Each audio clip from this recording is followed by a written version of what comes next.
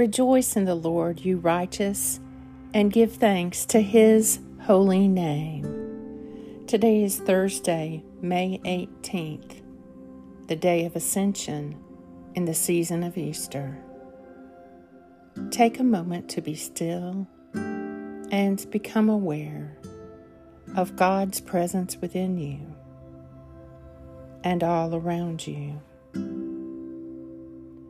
Bow down your ear, O Lord, and answer me, for I am poor and in misery.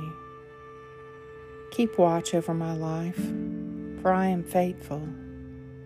Save your servant who puts her trust in you. Blessed is the Lord, for He has heard the voice of my prayer. Blessed are they who do hunger and thirst after righteousness, for they shall be filled. A reading from the Gospel of Luke. Jesus taught us, saying, So I say to you, ask and it will be given to you. Search and you will find. Knock and the door will be opened to you. For everyone who asks receives, everyone who searches finds, everyone who knocks will have the door opened.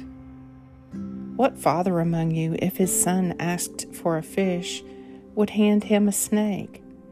Or, if he asked for an egg, hand him a scorpion? If you then, evil as you are, know how to give your children what is good, how much more will the Heavenly Father give the Holy Spirit to those who ask Him?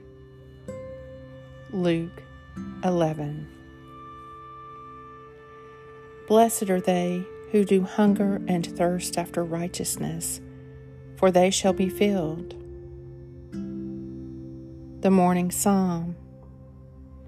O Lord, you have dealt graciously with your servant according to your word.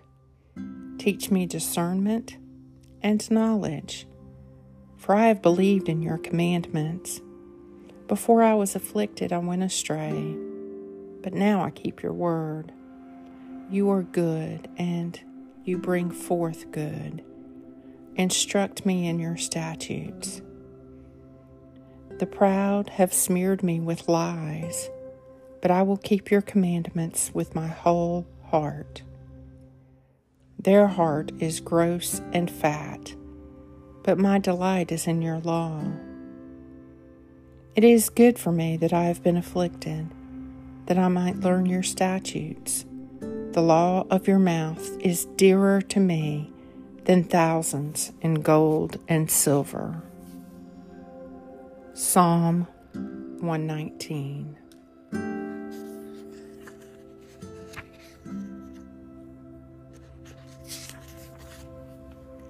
Blessed are they who do hunger and thirst after righteousness, for they shall be filled. My soul thirsts for the strong, living God, and all that is within me cries out to Him. Lord God, Almighty and everlasting Father, you have brought me in safety to this new day. Preserve me with your mighty power, that I may not fall into sin, nor be overcome by adversity, and in all I do, direct me to the fulfilling of your purpose. Through Jesus Christ, my Lord. Amen. Go forth in the peace and in the presence of Christ.